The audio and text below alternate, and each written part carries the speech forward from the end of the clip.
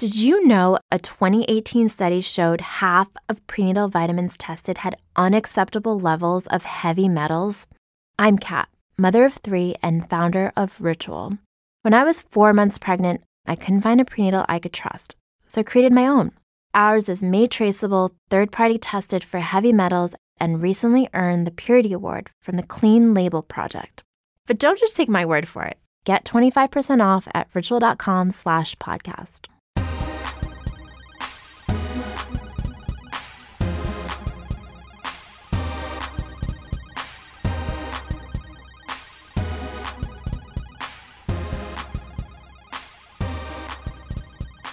Hello everybody and welcome back to another Fan Critical podcast, and I'm your host Len, and we are going to be covering season 2 of Stranger Things, episodes 4 to 6. Today I'm joined by John. Yo. Emma. Hiya. And in the Upside Down, Gareth. Hello. So today we're going to be covering episodes 4 to 6 of Stranger Things. Just a spoiler warning, we will be discussing anything that happened up to episode 6, the end of episode 6 of season 2 of Stranger Things. So if you haven't watched it yet, go binge all 6 and come back and listen to this. So guys, we are very much fully in the swing of Stranger Things now. I think we said in the last podcast that the first 3 episodes really started to find its feet. And boy, after watching these next 3, I am just loving this show. Are you? I'm bloody loving it, mate. Doesn't sound like you are. I know, but I just... Do you know, the thing that's annoying about if it... you listen back to that, it sounds like you've hated it. I'm just so excited to go and watch the next 3 episodes. That is true, yeah. Do you know what I mean? I feel like... And it's a good thing because of our podcast, we've had to sort of restrict the bit. Usually I would just go, right, Saturday... got nothing on, I'm going to watch all 9 episodes, and that's it. Literally, that's my life. You're always complaining that you're incredibly busy. I am incredibly busy, yeah. Well, I stay up very late, but this is nice having this, chatting this through with you guys and people listening, that we've restricted ourselves to at least stretch this over a couple of weeks, which is great.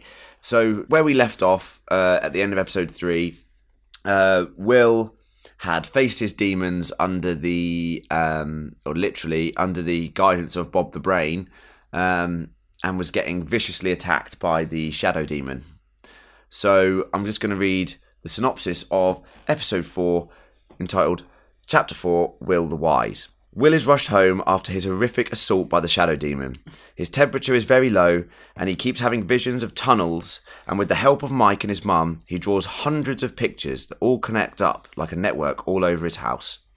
With this knowledge, Hopper goes digging in the rotted pumpkin farm to discover tunnels of the Upside Down under the very heart of Hawkins. Nancy and Jonathan trick the Hawkins lab into confessing to Barb's death on tape, and they plan to burn the lab to the ground. Eleven and Hopper have a massive fight about her leaving the cabin, and as she cleans up, she discovers her mother is still alive.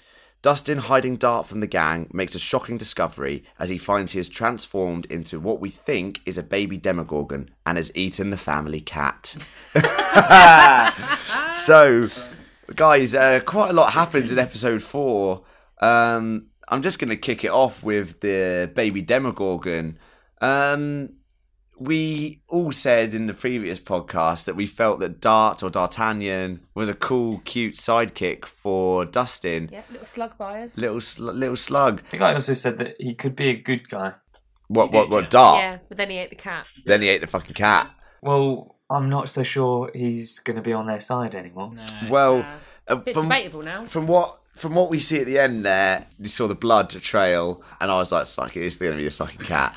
And there was just, and then it opened its face. I was like, fucking baby Demogorgon. Like, what, it's just such a shame. It's not a shame, it's great. But at the same time, I really wanted Dart to be this cool sort of like...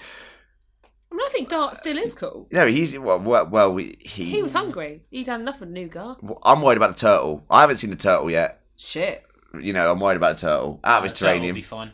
It's in Detroit. So, right, D'Artagnan is a Demogorgon, right? We agree that is going to turn into a Demogorgon. Oh, yeah. Just from the face. The face opens up in those 4 weird teeth things. Teeth flaps.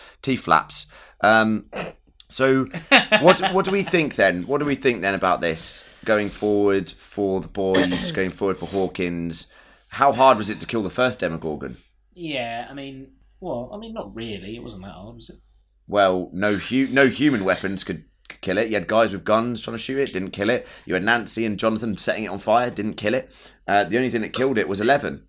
Don't forget Steve with his bat. Yeah, but that's what I mean. Yeah, Steve and his nail bat. Killed it with his hair. His good-looking hair. Jesus. He L'Oreal hair flipped it to death. I think I'm more interested in like the repercussions of if this Demogorgon just starts fucking killing loads of people. Does Dustin like feel guilty at all? 100% he should. Yeah. He should do, but will he? But also, their one rule as the core four. Yeah. Is friends don't lie. Yeah, very good point. He's lied. He's lied, and yeah. now look what's happened. The cat is dead. With the family cat. What is the cat called? His cat's called Mew Mew. Oh Mew my Mew. God, Mew Mew. I mean, it needed to die for that name. But So my notes at this point of the episode were Dustin and Dart. Dart ate the cat. Dart's a baby Demogorgon. And then just like loads of dots. So what we said, basically. basically. Yeah. Yeah. I'm glad that you could bring those notes to the fore. You're welcome. While we're here, can we just talk about the interaction between Dustin and his mum? How good that was when he's trying to calm her down. Like, don't worry, I've just been on the phone to them. They saw Mew Mew. They haven't got him, but he's just running around the park.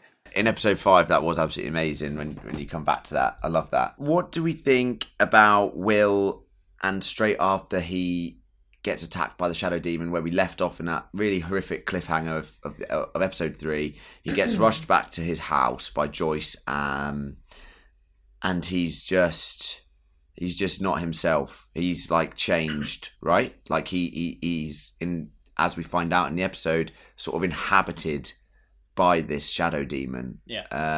Em, what do you think about that? So I really like the way there's a slight challenge right at the beginning of the episode where Joyce is asking him to tell her the truth, and he's not quite sure if he can do it, and he's already kind of opened up to Mike in the episode before, and then he does, but he doesn't really know how to explain it. And I'm really interested by the fact that he says, well, it isn't a thought or a thing, it's just a feeling, which I think is really interesting, because I don't really know what that means. And then kind of the things I was questioning was, does it want him? Why does it want him? Because he seems to think it's coming after him specifically. What is it about Will that this Shadow Demon, Vessel Hydra thing? Oh, you mean from like right at the beginning, you mean? Yeah, why does it want him? Well, I think it sees Will as a bridge between the two worlds, right? Like, and this episode is called Will the Wise, which links back to season 1 and what they, Will is that's his role in the party, as they call it. This dragon, going back to the Dragon's Lair theme, the party. Yeah. You've got a mage, you've got a healer, you've got like a knight. You've got all these different characters, and Will is Will the Wise. The wizard sort of character. And that's really nicely explored in this sort of situation, because Will draws all of those weird pictures in the house, right? And he has a sort of insight into the Upside Down and this sort of big bad at play. This we said earlier, like Cthulhu-like creature. So it's really interesting to see Will. I didn't see this happening. I did not see this coming. I thought Will was fucked at the end of last episode. Like, I was like, game over for Will. But now I like the way that they've sort of kept his character relevant by now making him sort of an eye into that world, right? So I suppose the question is more, we can guarantee that Will is the vessel through which this particular Shadow Demon creature is able to access both worlds. Yeah. Is he after Will because Will is a conduit between the Upside Down and the real world? Or is Will the conduit between the Upside Down and the real world because he was already somehow intrinsically linked with this Shadow Demon? Discuss. Yeah, I think what... It's kind of a chicken and the egg thing, isn't it? Yeah, I think we're trying to figure out with Will where this is going. Obviously, we've seen up to episode 6 at this point, so we're going to talk about it more, but just sticking on this episode, at this point, all we know about this is that Will has the ability to see the Shadow Demon's sort of intentions and its movements, right? And we clearly see that through this tunnel, and I do think it's a very good visual callback to season 1 in terms of Joyce and the lights. Remember when Joyce had all the lights up in season 1? This is also another fucking crazy. You'd walk into that house, you'd be like, what the fuck is this? I was just thinking, this house, the value of this house must just be plummeting by the year. Yeah, all the lights and all the holes in the walls, and now you've just got these fucking mental drawings all over it. Like, when Jonathan gets back into this house, he's going to just think, what the fuck is going on here? Not again. Not again. This is happening again, is it? Oh, fuck's sakes. But yeah, it was a cool visual callback, and just seeing all of everything up on the walls and this all interconnected network. So what we gather from this is that that the Upside Down has spread quite drastically. So we saw the lab and the Dr. Reiser, I think it is, who seems like a obviously nicer version. That's the actor's name. Is it? Yeah, Paul Reiser. Yeah. Is that the actor's name? Yeah. I'm getting confused, but yeah. Right, Yeah, Paul Reiser. Reiser. He's great. I don't He was know. in Aliens, wasn't he? Oh yeah, he was. Yeah. He was the sort of weedy lawyer character trying to take the aliens back. Yeah. Right, exactly Dr. that, yeah. Sam Owens is his name Oh, is it? So in the show. he's great. And we're not quite sure yet about his motivation. Obviously, his motivation is very company related, but we're not sure about. He was a company man in Aliens. He's a company man in this, yeah. So yeah, it's the natural kind of progression. What do you guys think about Hawkins' lab in all of this right now? I would say the most interesting part of this season thus far Yeah, is how they flipped that lab. They were the bad guys, and now it's kind of like, well, actually, no, they're not really. I mean, they might still end up being bad guys, but I mean, Sam Owens. I definitely when I saw he was cast in this, and when I first saw him in it, I was like, well, he's a bad guy because he's a wanker. yeah, Not the guy, but he normally plays a wanker. Yeah. But yeah, I mean, it seems like, I don't see them as this shadowy organisation anymore. yeah. I think that's good because we said one of our weaknesses of season 1. If we were to, there weren't many, but one of them was Dr. Brenner and the fact that the lab, he wasn't really fleshed out as a character, right?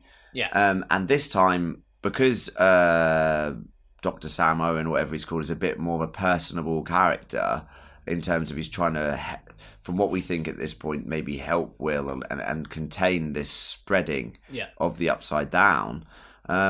It's a lot more relatable because you're like, yeah, he's in between a rock and a hard place here. Yeah. He doesn't want to be a dickhead, but he's trying to, keep order and balance. Well, yeah. I mean, you at least see like conflict Yeah. because of like the Exactly. humanity of the situation. Yeah, Whereas with Brenner, you didn't get that at all. yeah, and that Wooden. yeah, he very wooden, very one-dimensional character.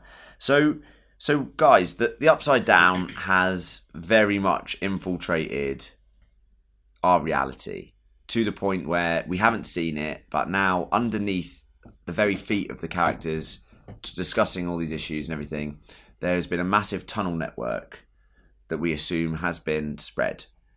So the lab are fucked up. They've not done a good job. What do we think about the fact that, we said about this not going larger than Hawkins, but, this is potentially world-changing, in fact, destroying everything in their universe. It's obviously spreading underneath Hawkins. Yeah. But you say it's infiltrated our reality. Actually, the barrier has just gone because There's no barrier, yeah. I mean, there is no barrier left. It's not the Upside Down all now. It's let's just get a bit underground and we're no longer in our own fucking world. Or the Upside Down has become a part of the real world. I mean, it is literally under soil. It's literally like Hopper just digs through and then he goes down There he is. and it's fucking underneath everything. It reminds me of something, and I keep wanting to say it's Tremors, but it's not. It's Oh, great film. one of my favourites. Love that film. But there is something else where there is an underground network, and I can't. It's just only just come to me, but I can't for the life of me thinking what it is. But it's like kind of that fear of what lies beneath. Well, again. Well, with yeah, it going into the actually. sewers, going into the Yeah. tunnel network to defeat a monster. Once again, similar sort of callback, Stephen King. You're right. It's another great 80s reference. It's another great. I was worried about how this season was going to go, and after seeing this episode and the reveal that the network is underneath the town already, I was like, fucking hell, I'm so invested now. Like, And I think also it was realising that this is what's happened in the last year. 1 year. How quickly, or had it already kind of started, but not to that extent, how quickly is it going to keep spreading? And we talked in the last podcast about the danger of macroizing the world of Hawkins out into the wider world, Yeah. and how that could damage the show. Yeah. But the threat of that happening, I think, makes it more exciting. Yeah. Yeah. Scary, I suppose. Yeah. I You mean, try watching Stranger Things when you live on your own at night in the dark. Not nice, to be honest. I scare the shit out of myself a That's lot. an invitation to attack Emma. She lives please, on her own. please, yeah. Don't worry about Emma. She's going to be fine. Sounds a little bit like Emma's threatening you, Len. I do also have a baseball bat with nails in the end of it, so I'll be totally cool. Well, the Upside Down is here. It is literally no longer a different realm. It's literally under their feet. And I just hope, as we see later on, I hope that the lab fucking wakes up to this point and really helps. I just don't know how they fix this. How do they fix this? Fighting the Demogorgon was one thing, but without Eleven, the boys and the town are just a bit stranded here. And I think this is very well illustrated in the fact that we'll take it from the larger scale of the Upside Down spreading throughout the world to the smaller scale, which is Dustin having to deal with his new Demogorgon pet. So the cat's dead. R.I.P. Mew Mew or Meow Meow, whatever the fuck it's called. It's an awful name. Awful cat. What do you guys think about? I mean, Dustin is, as we said earlier in the previous podcast, stealing the show in this season. He's the absolute star for me for season 2. He's getting all the screen time. We said Mike wasn't getting the screen time. Dustin is getting a lot of screen time, right? Yeah. And I'm happy for it because, no offense to Mike, Mike's a great character. Finn Wolfhard, great actor, but Dustin, just the comic relief is needed because it's quite upsetting this season, with Will's situation and the bit more peril that's in store for everyone. Yeah. And I think that Dustin fighting that putting like the below, telling his mum, like you said, Gareth, about So you go and find the cat. I'll wait here in case someone calls. oh, it's so good. Off you go, Mum. Pretending that he's on the phone to the police or whatever, when it's actually just the automatic clock or whatever he's listening to. Again, maybe that's a shout out to The Office when David Brent does it. Is that an 80s TV reference or? No, but diverse range of references obviously included. Well, I would say they shout out the Mighty Ducks when he puts all his hockey gear All on. his hockey gear on, yeah, 100%. That was an amazing. Goldberg, yeah, knuckle puck. Do not even bring in the Mighty Ducks. I hadn't even thought of it, but that just quickly, what do we think about Nancy and Jonathan tricking the lab into admitting Barbara's death on a tape recorder? Stupid. They were showed very, coherently that, this isn't about, and this sounds bad to Barb, but, it's not just about one person here. This is about, fucking stopping the spread of something absolutely horrific throughout the fucking world. Yeah.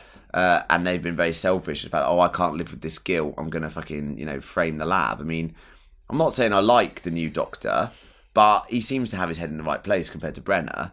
And the fact that they're just, trying to stop some... You say they've been very selfish. It isn't them. It is actually Nancy. Jonathan is just going along with it because he's fucking in love with her. Yeah, he does love And her. as I said last episode, I'm very much Team Jonathan in terms of they should get together. Also, he does need to grow a pair and say, actually, this could cause all sorts of fucking shit, mate. Yeah, I mean, he should care more than anyone else because Will is paramount to the, like, you know, the whole fucking thing that happened last year. So he should be like, well, look, if we break security here, they could kill my brother, and I spent a whole fucking, you know, very hard time getting him back last year. I think it's a really good point that in the end, I don't know, it's sort of portrayed as like this selfless act to try and, you know, help out Barb's parents or whatever and show the world what this lab are really doing. But you're absolutely right. It's actually just being really selfish because She's just trying to relieve her own guilt. she can't handle her own guilt exactly, and so wants to relieve that in some way by outing the lab. The fight between Eleven and Hopper, when obviously Eleven in the previous episode, I mean, there's so many things to cover, but Eleven in the previous episode broke out of the cabin and she went to find Mike. Hopper is obviously horrified at this because he laid down very simply, as we saw, 3 simple rules, which was, you know, always keep the curtains closed, never leave the cabin, and Only unlock the door to me. only unlock the door to me on my special knock. And she's obviously broken those rules. She escaped and was spotted by a woman, and now has been reported to the police. And, you know, luckily Hopper's the chief, but this could have led to her being captured again by the company, as it were, in this situation. So the fight was very Carrie-esque. Like, if Lucy was here, she loves Carrie. Actually, it's a great shout. Just that whole sort of telekinesis thing where she's so frustrated. She's slamming doors. She screams. All the windows break. Very powerful stuff. Obviously, her powers are growing by the day. She's growing up. What do you guys think about her and Hopper's relationship now? We loved it at the start of the season, but we can see it's very... And there's a very good point in this where she says, "You're just like Papa." And Papa refers to Dr. Brenner in season 1. Yeah.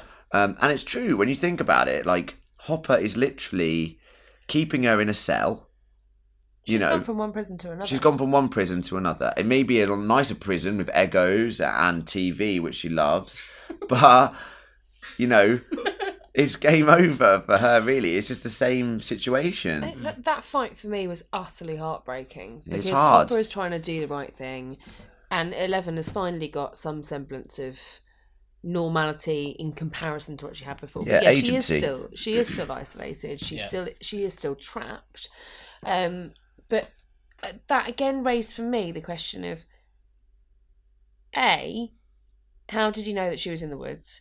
B, why is he hiding her and taking care of her? Is there something else behind it? And I love Hopper and I think he's a fantastic character, but I do worry that there's something behind the reason that he found her and why he's keeping her isolated that isn't just, I'm trying to protect you from being recaptured and taken into the experiments.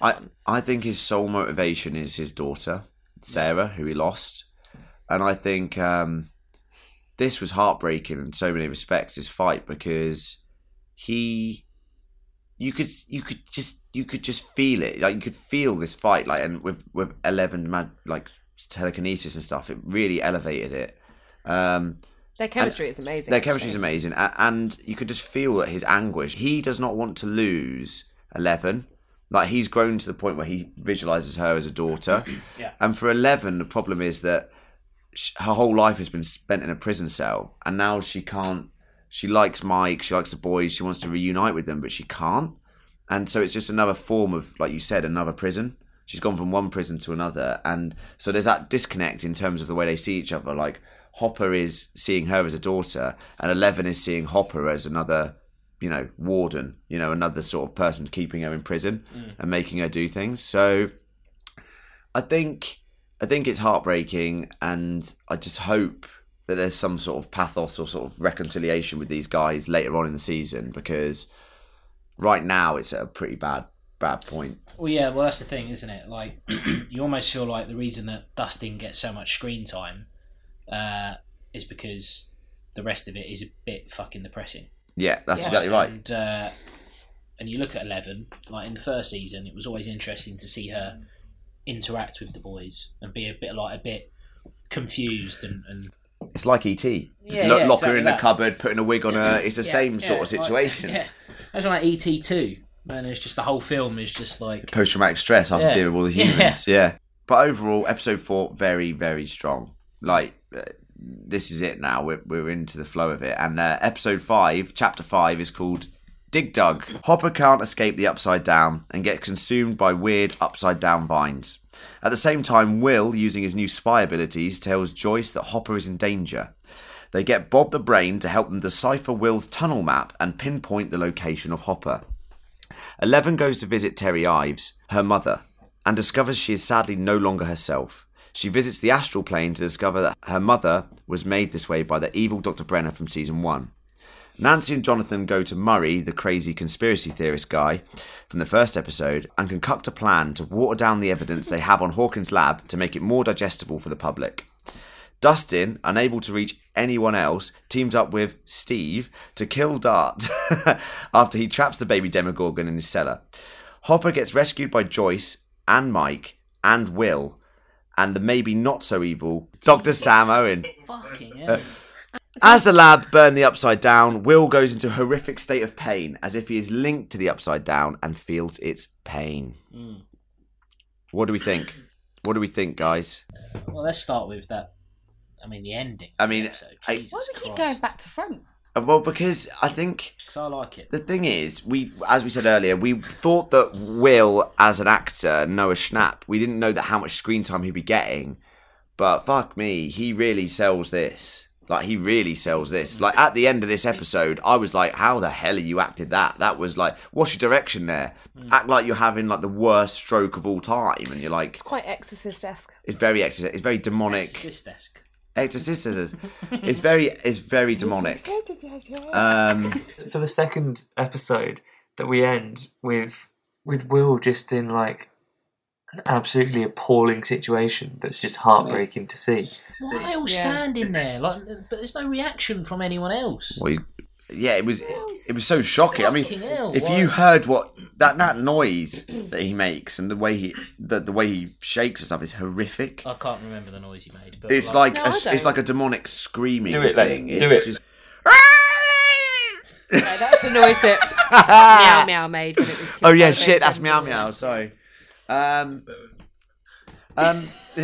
but like KFC good. Oh god. Wants KFC. Chicken. But the acting was unbelievable, and he's doing a great job. And the end of the episode, like, thank fuck for Hopper, because I was like genuinely concerned in the episode that we might lose him, right, guys? Yeah, massively. Well, thank fuck for Bob the Brain. Bob the Brain is, Samwise Gamgee is coming to the rescue, and I bloody love it. Knows too much. I think now we can think he's not a bad guy. I don't know. There's a great shout out to Temple of Doom. When I love Hopper's it. in the tunnels when he rips off his sleeve. and Indiana shoves Batman's Jones, house. yeah, great call, Absolutely fantastic. great call. Which came out at the beginning of 1984, I think. So I mean, we're really close. the to references are just ramped up in this season, So and good. we've mentioned it a couple of times what they're referencing. But like, yeah, Indiana Jones, definite great callback. I absolutely loved when they rescue Hopper. Like Joyce, obviously, just it's another day in the office for Joyce, isn't it? She just sort of walked off a duck's back. But like Hopper gets the vines all ripped off of him, and Bob's down there with him. He's like, "Hey, Bob." He's like, "Hey." Just so good. It's so good. It's so nonchalant. I absolutely loved it. Joyce annoys me a little bit there because Bob's with her in this tunnel, and is clearly like there to help. And he's like, "Hey Joyce, what's going on down here?" And she's just ignoring him and just like, "Hopper, Shut the fuck up, Bob. Hopper!" And Bob's like, Joyce, what? Hopper! Honestly, can you just give me some sort of direction as to what we're doing down here? Hopper! Just answer him quickly, and then get back to screaming for Hopper. It will be fine. It's so another funny. love triangle, though, isn't it? It's another love triangle, yes. When we're talking about like what's underground in the Upside Down, no longer upside down, but just underneath us. It makes sense. Yeah, it made perfect If you've sense. watched the episode, it makes sense. There's there's a lot of talking about like vines, but they look like tentacles to me. Tentacles. Tentacly Like vines. what is going on down there? it just illustrates how fucked our characters all are. To be honest with you, like, what are they supposed to? What are they supposed to do?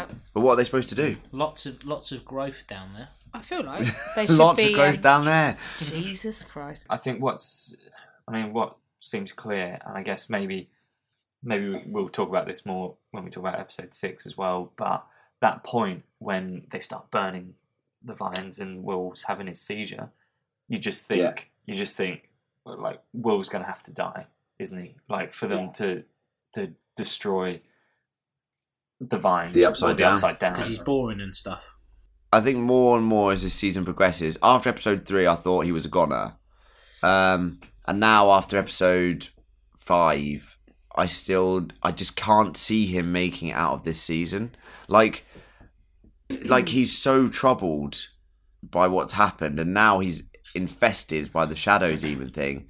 I think you're right, Gaz. I think that the key to, I mean, I don't know what it is, but the key to maybe defeating the shadow demon is killing it whilst it's inside Will. Kind of like, and I hate to reference this because I'm not a big fan, kind of like Harry Potter and the Horcruxes sort of situation. Yeah. Why aren't you a big fan? It's genius.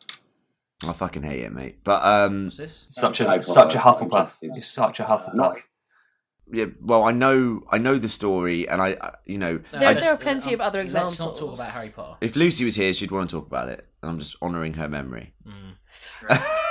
Justice for Lucy. I think that there is absolutely no way that you can resolve season 2 at this point, having watched 2/3 of it, with Will still alive. He's got to die, and he's definitely going to. I mean, if he doesn't die, it'll be a shock. I think that would be more surprising. A little bit like, I mean, very much like Harry Potter. It's that it could be a sort of one can't live while the other survives kind of thing. Exactly, and the only way to defeat the shadow demon might be to kill it whilst it's inside Will. Do you know what I mean by like so he might be like a conduit to this world or whatever, but he is also the access to destroying this fucking thing. Like we said how hard it was to kill a Demogorgon. Now, they've got to kill a giant shadow demon and multiple Demogorgons potentially, which we'll come on to. So was the shadow demon there before, or is it the new thing that seems to have appeared since we killed that one Demogorgon that was hanging out under the lab? We discussed this in the preview pod, didn't we, John and Gaz? We said that we felt like it was like the film was they did a lot of alien sort of stuff and aliens sort of stuff in terms of like using hosts to sort of they captured the enemies like Barb and Will, and then they sort of put this slug thing in their mouth. This sounds dodgy. Yeah. Big Friday night in. And basically we get the impression that the Demogorgon was potentially serving a greater being. Because there's no reason for the Demogorgon to sort of use it as a host or whatever. So use these victims as hosts. So we discussed in the preview podcast that we felt like the Demogorgon might be serving this Thessal Hydra Cthulhu thing. Oh, that makes sense. So if Will was, as we saw at the end of season 1, linked by the slug thing in his mouth, like gestating or whatever, and then he spits out the baby Demogorgon. It is grim though, isn't it? It is fucking grim. Like, so we know that he is linked to the network, as it were, the Upside Down network. So, yeah, I think Will's the key. Will is the key. He's the key to all of this. And as we've seen this season, he's doing a very good job. The actor's doing a great job. And he's really at the forefront of everything that's going on. Go on, Will. Let's move on to the most fun part of the episode, which is the unlikely duo, Dustin and Steve. It's a combo I never knew I wanted. I did not even think about this. It's so good. It's hilarious, and it just happens out of nowhere. But I love the fact that sort of Dustin can't get hold of any of the kids because Lucas is off trying to convince Max about the situation. That bored me, I'll be honest. Yeah, well, I quite like Max. I like where she's going, and Mike's off with Will, doing all this other sort of mission stuff. And Nancy's off with Jonathan doing this. They're all doing their own separate missions. Dustin is just got his little constant headset on. He's like, guys, code red. And who is it? Is it Lucas's sister? Lucas's sister is fucking hilarious. She's so good. Yeah. And the fact that Dustin's trying to call everyone on the radio and then he can't get hold of anyone. And then Steve rocks up with flowers trying to get Nancy back. And he's like, Steve, come with me. But Dustin's... You still got that bat? Dustin's interaction with Mike's dad. Oh, that's one of my favourite scenes ever. Apparently my kids don't live here anymore. So good. When Dustin walks off and goes, son of a bitch. Yeah. She's like, language. Classic. Like Nancy's dad, MVP at the moment. That's very, very good from him. Yeah. Funny. But Dustin and Steve, like, what do you... That's the last bit we see of them in that episode, is them driving off and him going, I need that bat, we've got to go and sort out, I've got a problem. And that's all you see until episode 6. And then it real kicks off. They're just so funny. They're so good. Why is he knocking about with a baseball bat with nails in? Because that's from season 1. No, but it's been a to year, be for fair, fuck's sake. Oh, honestly... You just don't know. Someone pull him up. Honestly, if you're like being told by the government that, you know, be quiet, don't talk about that sort of stuff, you've killed you've tried to kill a Demogorgon, you'd keep that bat. Plus, I'll just get a gun. He's been watching The Walking Dead. He loves Lucille, and he's just gone a bit nuts. There you go. Yeah, I mean, look, I carry a studded bat Studded. in my car That's a boot. medical condition. Can isn't it? we talk about how? Oh my god! Right, so the episode of the title is Dig Dug, right? And it's this lovely callback to the first episode with Mad Max, where she gets the Sets the high score. set the high score on Dig Dug, going back to the arcade. How clever is it that essentially, because the Upside Down is underneath everything, it is a giant game of Dig Dug. Yeah. And Hopper's the sort of like character in it, and all our characters. And I just love the fact that they've made that reference between Dig Dug, the game, and the Upside Down. Aren't they? Don't you think then that maybe it's there's a reason that Max is in this series? Oh yeah, what? Because she's going to solve She's going to have a certain set of skills that are going to come in handy. I'm not entirely Very good point. sure, but Taken. I don't know exactly how that's going to transfer. But I imagine that there is probably some sort of connection there, isn't there? Rather than just being like a clever play on the game, it's like she is the champion Dig Dugger. So that skill is going to come in handy. Will it though? Because if it does, I mean, I think it would be terrible. Well, we don't know what way it's going to come in yet, though. Because what it is, we got this big drill, and the only way to control it is, this small girl's controlling it now. What the fuck's going on here? Having said that, like hers and Billy's backstory is really intriguing me, because you still don't know, even after episode 6, where they've come from and what the hell their deal is. And that there's got to be something behind that isn't just, just, part of a cult or something. Part of a cult or something. Yeah, it's the 80s. Yeah, I think Max has still got a massive role to play, and obviously Lucas trying to persuade her of everything that's happened in this episode, in the previous seasons, is important. And as we see in episode 6, we're going to come on to, it develops further. But let's go on to what I think is a real strong point of the episode, apart from the cliffhanger and everything, which is Eleven's meeting with her mother. Now, I thought this part of the episode was extremely strong. We saw Terry Ives back in season 1 when Hopper and Joyce go to visit her to inform her that her daughter might still be alive. They discover that she's catatonic, muttering words that make no sense, and just watches her TV or whatever. Now, this was heartbreaking. This is heartbreaking to discover her backstory. What did you think, John, about her backstory? Yeah, I think, look, it was heart-wrenching. Yeah. I guess is the term to... it doesn't sound like it because I'm still laughing, but it was pretty grim. And I guess there's only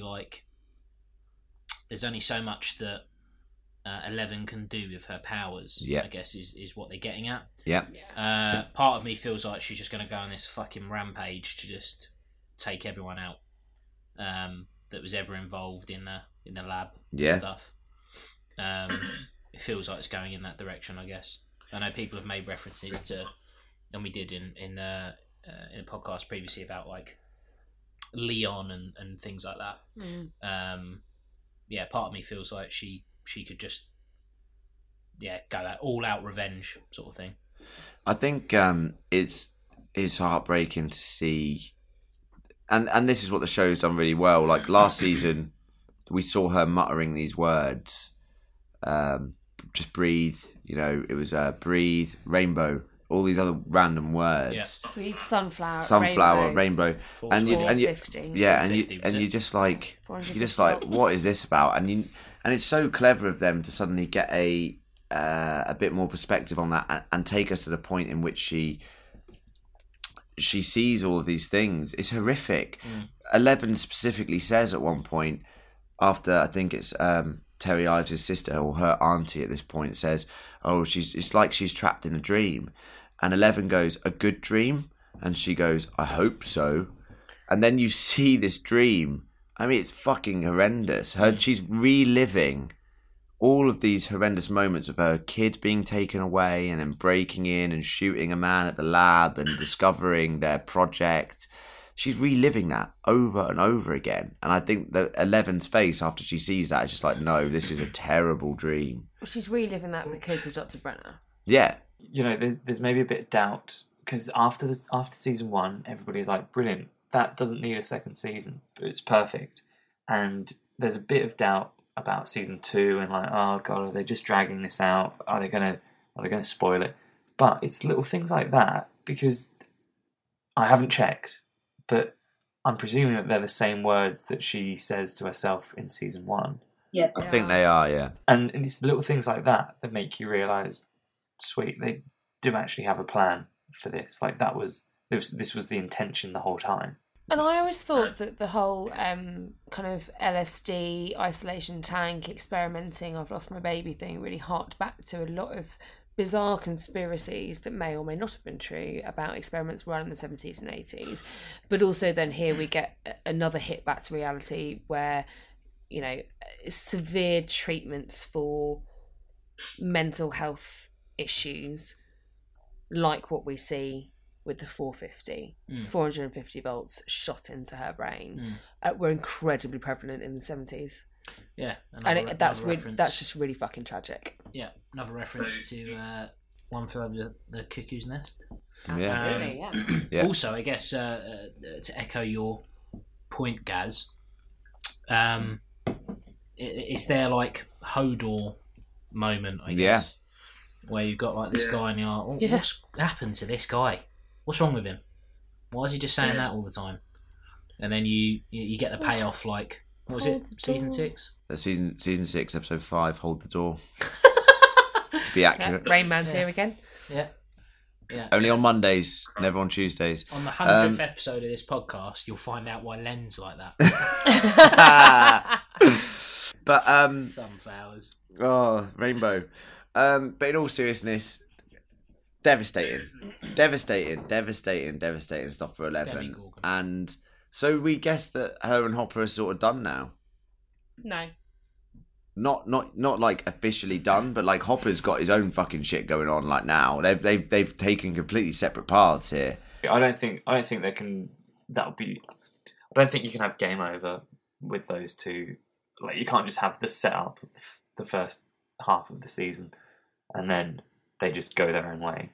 So episode 5, happy that Hopper's alive, happy that everything's sort of okay, but we're worried for Will. Moving on to episode 6 or chapter 6, entitled The Spy, which kind of links back to chapter 4 and Will the Wise. Just the flip side of that. Will gets rushed to the lab in terrible pain after they begin burning the Upside Down. Steve, Dustin, Lucas and Max set a trap at the junkyard for the Demogorgon, but once one appears, so do many more, and our heroes are trapped. Will believes he's found a weakness of the Shadow Demon and informs the lab of its location. As the soldiers get there, Will admits it's a trap and they all get torn to pieces by the Demogorgons that left Steve and the other kids alone.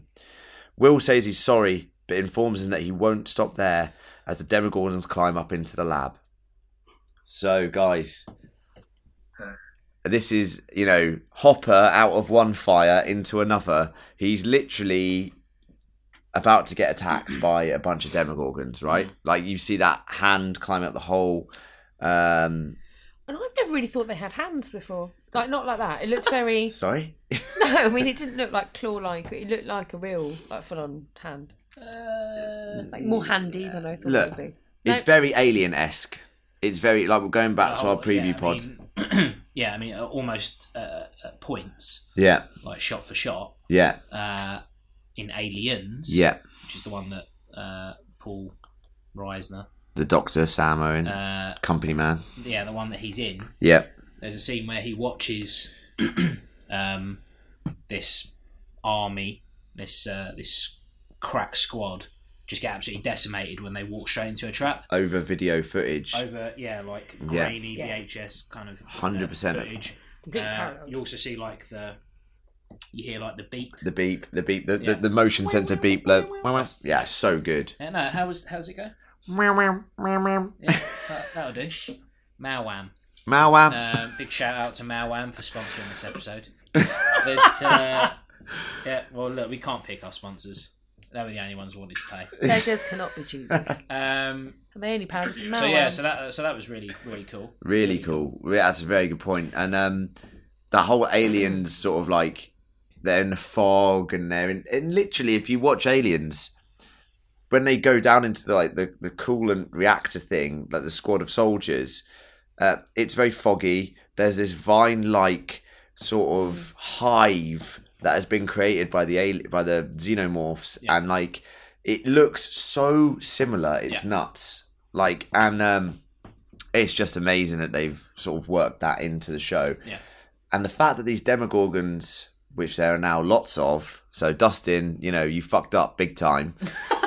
You fucked up big time here, mate. Well, hold on. Did he? What do you mean, did he? He let one of them. What happens if they replicated, bro? What if they're like asexual and they just replicate? No evidence of that. I said this in the preview thing before, where how do we know that Will wasn't throwing up more than one? Yeah, good point. Yeah, he could have thrown up loads. Dustin wasn't feeding nougat to all of them. No. Only one slug bias. Yeah. So, guys, are we worried for Hopper and Joyce and everyone? Because Will explicitly says to Joyce and Mike at the end of that episode, you need to leave, they're coming. But before that he says, doesn't he, that he's really upset you shouldn't have done that. About a number of things. So we know that now Will has been exploited in a way that we were worried about when Will the Wise was episode 4 and he had this amazing foresight to see that Hopper was injured. Mike says, or Will says to Mike, aren't you worried that, what if the shadow demon spies on us? He said that won't happen. And because of the events of episode 5 with the burning of the Upside Down, Will has clearly been now used as a instrument by the shadow demon. The shadow demon is now aware of his connection with Will and makes Will do things that Will doesn't want to do. But he's also wiping Will's memory by taking over his brain. So we see all of these MRI shots, and he forgets Bob, he forgets Hopper, he forgets his most recent memories, not the ones that are really ingrained in his in his mind. Yeah. And I think there's a part of me that's not really sure if it's Will all the time coming across, whether at all now. At all, because he still remembers. Well, the way he was acting, he might just be manipulating. Yeah, look, the way he was acting, that clever, the way he was acting to say to the guys so confidently, look, this area here, this is where we can get the shadow demon or whatever. Okay, let's all go down there. And he don't take any important characters. Let's all go down there. Cannon fodder only, please. The red shirts. The red shirts are coming. Like literally, that was very believable from him in terms of him. And if that is the case, and we know it's a lie now, what can we trust that it comes out of his mouth? I mean, who is Will Byers? Will Byers is gone. Slightly different point. Well, a very different point. Totally different point is that when Mike says like, we won't let him, he can't spy on us because we won't let him. And again, it's like a trope in these kinds of TV shows and films where they've all got this collective mindset that we won't let the bad guy get the better of us, but they are. Like, just being determined to defeat them isn't enough. And it's just like when Bob gives Will that advice to tell him to go away, and you think like, he's going to tell this giant monster to go away, and that'll do it, but it doesn't. And it's another example of these things just not being how you expect it to go. Yeah, it doesn't always go how you want it to. And it's not... Life isn't a game of Dungeons and Dragons, John, you know? So we're worried for our main protagonists here. I mean, we've got Mike, Will, Joyce, Bob, Hopper, and the kind of who we like now, Dr. Sam Owen, Paul Reiser character. He's definitely dead. He's definitely going to die. He might die. Don't think any of the others will.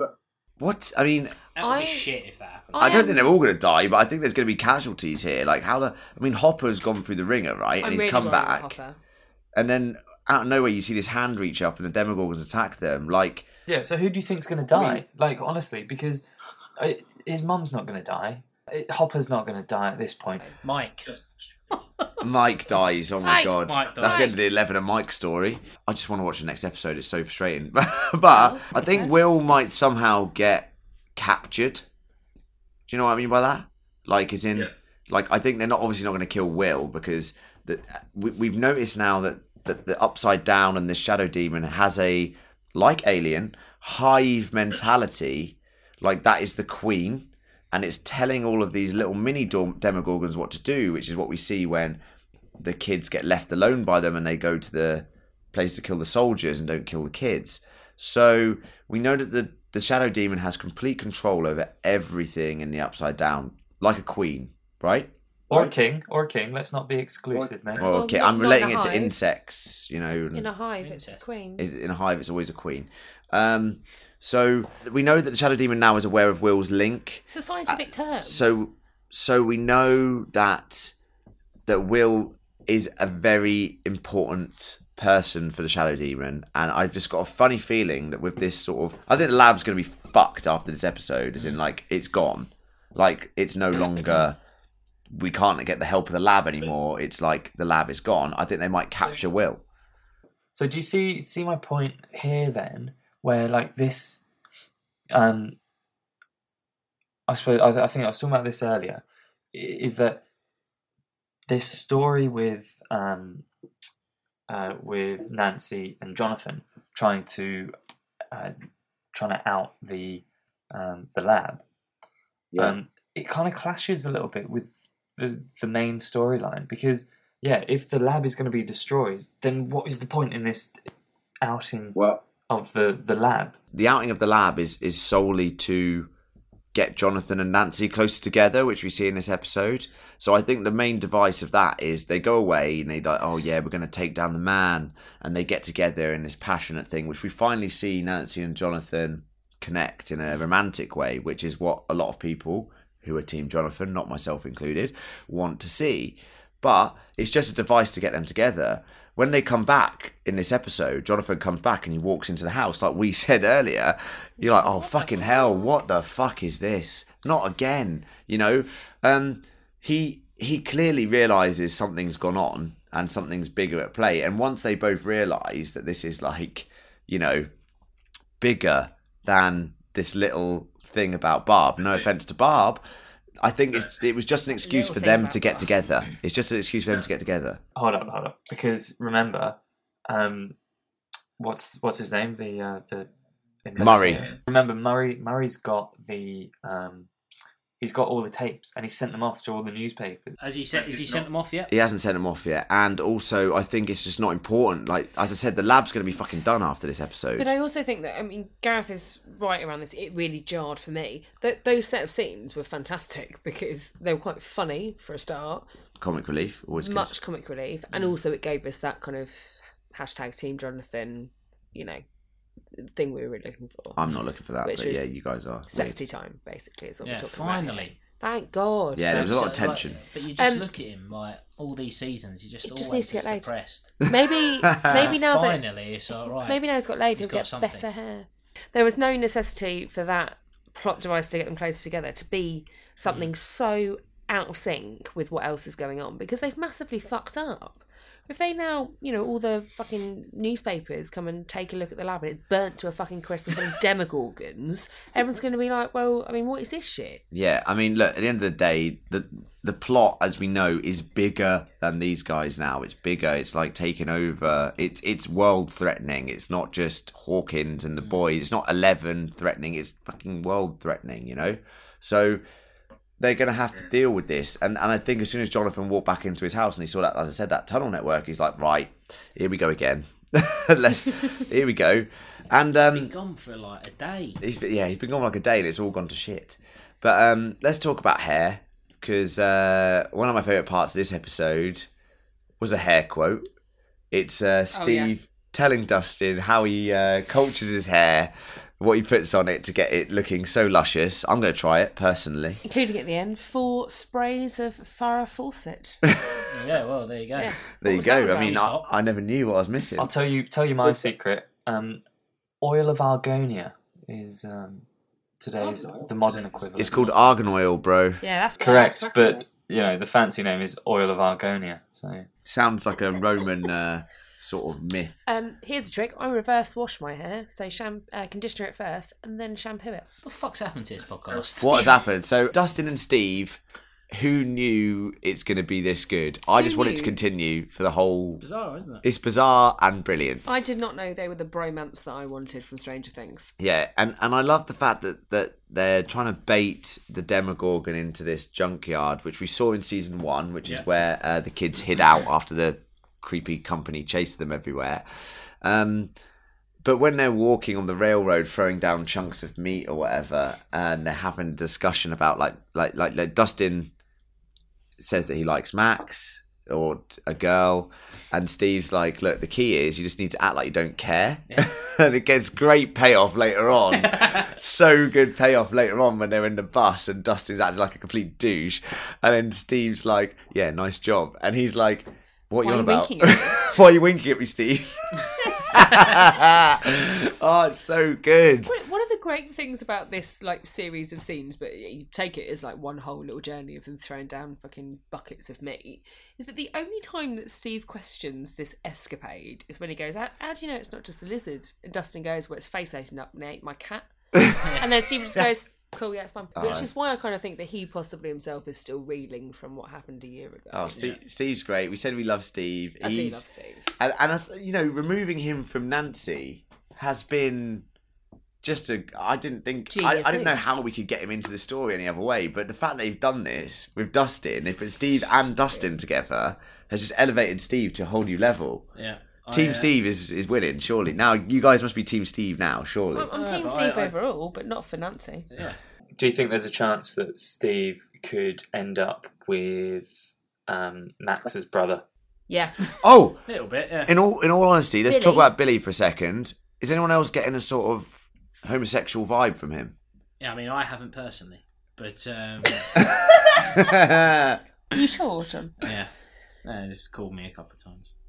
And it's so sad and Yeah, depressing. he's so gay. In the shower, he No. was like, "Steve, do No, this," he's fucking and he gay. was coming on Steve. I think it might be I that don't thing think that he he's. was at all. Yeah. He Oh, was. okay. Yeah, of course he was. I think it's literally going to happen in the next few episodes or towards the end that he's Yeah. revealed that he's homosexual What? Yeah. And he says, in the shower. He's going to lift his little sleeve up, and you're going to be like, "Oh, he's one of them. He's got a number," and it's not going to be a number. It's just going to be, "Want to fuck," and that's just how it'll end. That's how the whole Right, season will okay, end. So there you go. Well, you've ruined it now because I quite fancy Billy. No, I guarantee you that the basically I mean, the weightlifting, drinking beer, smoking, that's all I want in a man. his interactions with And the mullet. Steve and the way he is and sort of lashing out at people seems to correlate to that sort of time where people couldn't necessarily express themselves. There's a bit of pent-up aggression. Pent up aggression, and in the shower he has a sort of not intimate moment with Steve, but he sort of opens up to him a bit. Wanks and him off. Jesus, wrong film.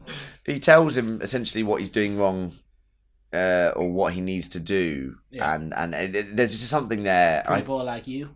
Yeah, pretty boy like you. Yeah, exactly. Like, I get the impression that there's something there that will be explored later on this season. I'm going to say, right, I think you're totally fucking off kilter, but fine.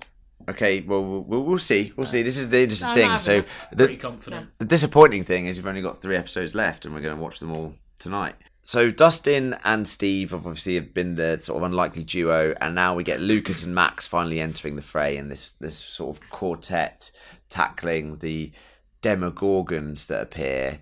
I love the fact that everyone's uniting in this little way, that Lucas and Max have sort of formed a bit of a bond now, and Dustin is jealous of that.